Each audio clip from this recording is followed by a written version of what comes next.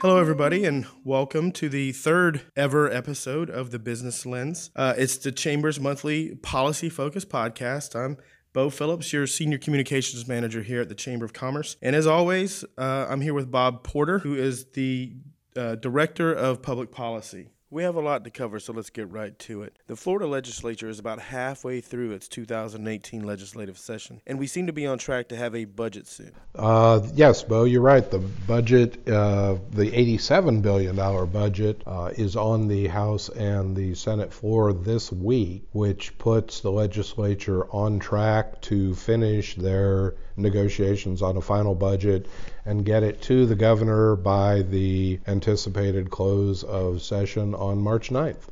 Is there anything in there that we should be specifically aware of or keyed on? This year, the House and the Senate and the governor's proposed budget are within millions of dollars apart, so the overall spending is much closer this year than it was in previous years. I think the areas that you're going to see disagreement continuing on is how to divide certain pots of money among certain constituencies. One of the areas that is probably of greatest concern to the Senate is the House's insistence that a majority of the money for education, for example, go to K through 12 spending for the public schools, where Senator Joe Negron, the Senate President's priorities, is to give considerably more money to the state university system. Other than that, there are very few major disagreements on the budgetary side, and frankly, March 9th cannot come too soon for most members of the House and the Senate, who are forbidden from fundraising while the legislature is in session, so the sooner they get out,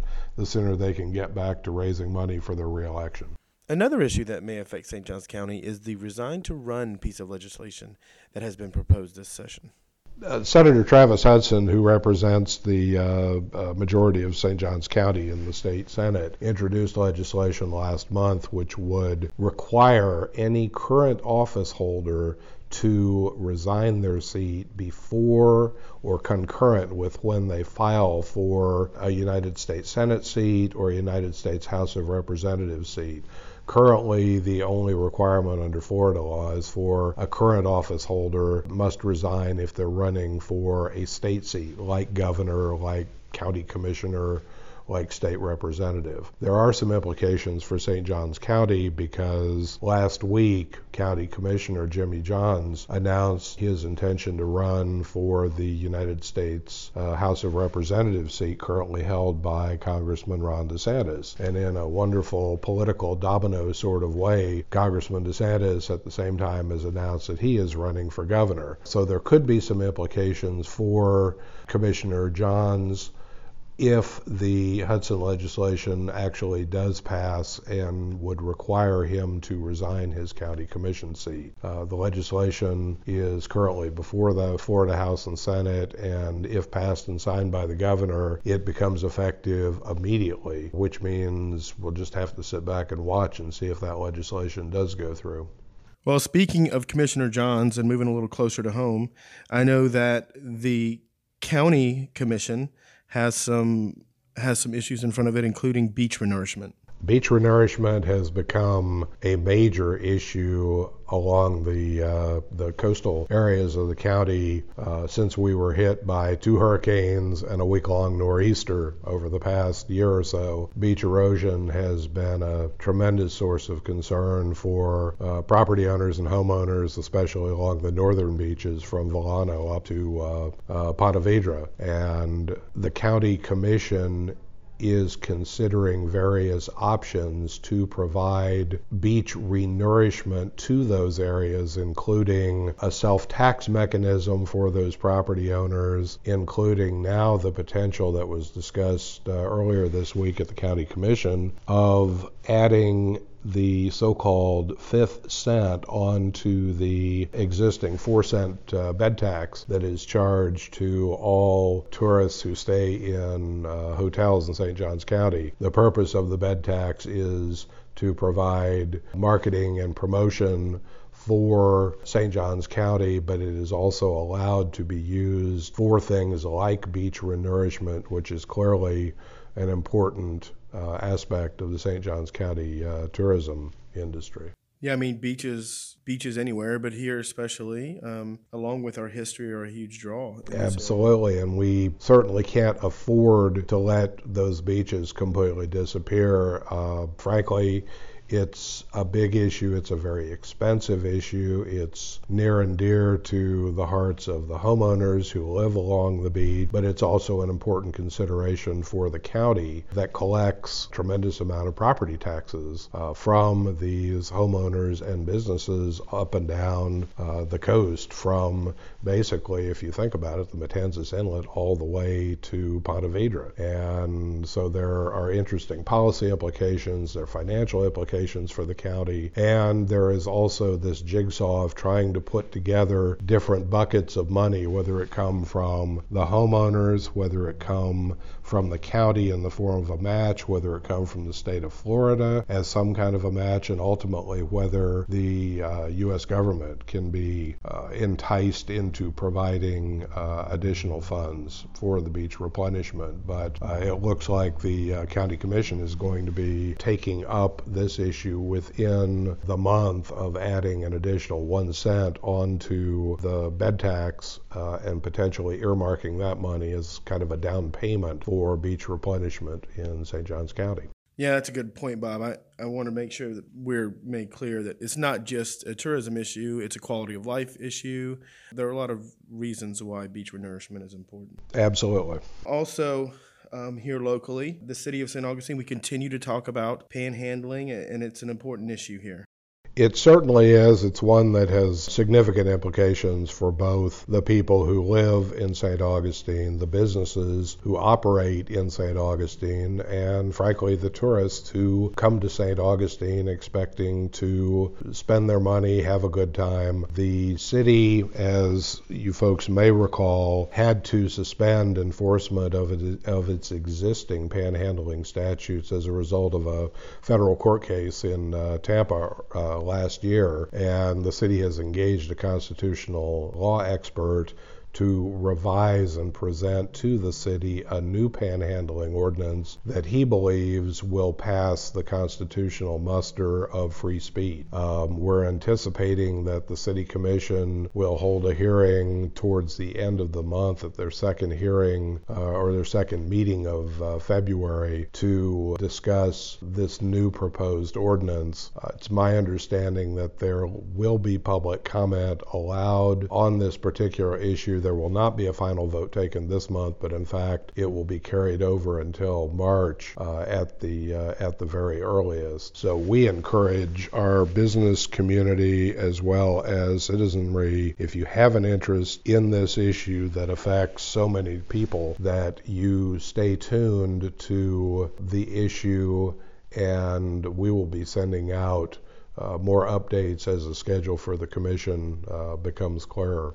Well, I understand, especially hearing from business owners downtown, that things are certainly getting better, that there's been certainly for some time now a renewed focus on making sure panhandling doesn't affect our business owners as much. Can you comment a little bit about why that might be? Sure. The city has not been static over the last 3 or 4 or 5 months since this issue has risen to the forefront. In fact, while the city has suspended its panhandling regulations as such, there still remains on the books what is known as aggressive panhandling, which is, as you might imagine, somebody comes up for you, asks you for money, and then puts their hands on you or aggressively panhandles you. That is still an enforceable crime, and the city police are actively addressing aggressive panhandling. The other issue that I think has helped in reducing the number of vagrants and panhandlers in the downtown area is that for many years St. Augustine has had an ordinance on the books preventing overnight camping or overnight sleeping in public spaces because of the damage that was done to the St. Francis House, which provides the only homeless shelter in the county during Matthew and Irma and the nor'easters. The capacity of St. Francis House was basically cut in half, and so once those beds were filled up, the city police could no longer arrest people for overnight camping because they had to provide an alternative. As a result of a new contract with the city of St. Augustine, plus the finishing of a lot lot of the work to repair the damage caused by the hurricanes. The St. Francis House capacity has been doubled. Therefore, the police are now able to enforce the overnight camping ban, which again has helped with the vagrants and the panhandlers who have come to the city to ply their trade. And it also seems that certainly an increased presence has allowed them to affect this issue in a positive manner as well. That's very true. As a matter of fact, in addition, the city of St. Augustine has hired additional police officers to patrol the downtown area, and that certainly has helped with a police presence around the downtown area during the weekends and during the evenings. But our work isn't done, and I know that the Chamber of Commerce is working with the Visitors and Conventions Bureau in the city of St. Augustine on an educational campaign as well. That's true, because a lot of our educational campaign is directed at providing alternatives for the tourists who are approached by, again, the panhandlers to give them money. And the VCB and the city have created an educational campaign. We've been working with both organizations and will shortly be getting that information out to members of the chamber. And continuing on the municipal level, in the city of St. Augustine Beach, I know that there are issues dealing with Pier Park. Absolutely. That's been an ongoing issue for a while because, interestingly, many of you may not know that the city of St. Augustine Beach does not, in fact, own the pier that is within the city boundaries, nor does it own Pier Park or the parking lot that surrounds the pier. The city of St. Augustine Beach has been in discussions with the county, who does, in fact, own those properties for the last 6 months or so, trying to figure out whether the city of St. Augustine Beach could be given Pier Park and the parking lot and then have ultimate control over the Wednesday farmers market, which is a long-standing tradition in St. Augustine Beach. The county has gone back and forth with the city, and recently the county withdrew its offer to give the city of St. Augustine Beach control of those properties, and will likely be looking at potentially moving the Wednesday farmers market out of the parking lot at Pier Park, and is also has under consideration the installation of parking meters at the Pier Park parking lot. Did they give a reason for removing that proposal? The city of St. Augustine Beach has been trying to determine the true costs of maintaining Pier Park and the parking lot, but given the budget of the city of St. Augustine Beach, they were having trouble coming up with the amount of money necessary to operate the Pier Park and the parking lot on its own, even if they were given those properties by the county. And I think that brings us to the end of our discussion here on the Business Lens. Is there anything additional you wanted to add, Bob? The only thing I would like to throw in is people remember 2018 is an election year. It is not a presidential election year, but for the state of Florida, this is a big deal. We have the governor, the cabinet, the entire state House of Representatives. We have a U.S. Senate race and a U.S. House of Representatives race.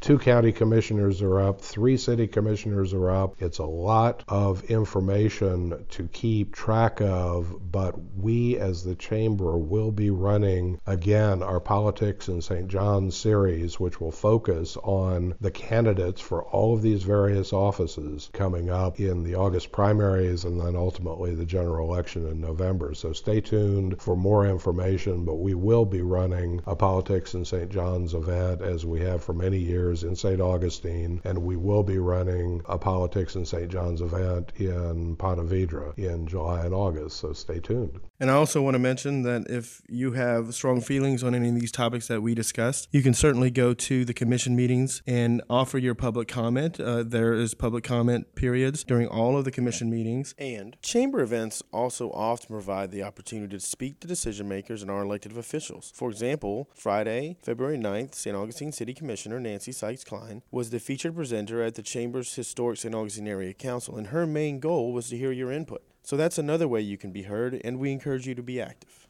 And that concludes us for this February edition of the Business Lens and the third podcast. I want to thank everybody for listening. We'd love to hear your feedback. Is it too long? Is it too short? Are you tired of hearing my voice? Even though today I think I'm a little more. Bob and I are playing injured today. We're both a little bit under the weather, as you might be able to tell from our voices, but certainly not anything that's going to keep us out of the game, right? Absolutely. We will be back next month with future update of the Business Lens. Thanks very much. And again, please follow us in iTunes. You can find us on your iPhone and your iPad in the podcast app. If you're on Android, you can find us in Google Play. If you're a SoundCloud subscriber, we're on SoundCloud, and you can always find us on the website at sjcchamber.com/thebusinesslens. Thanks very much.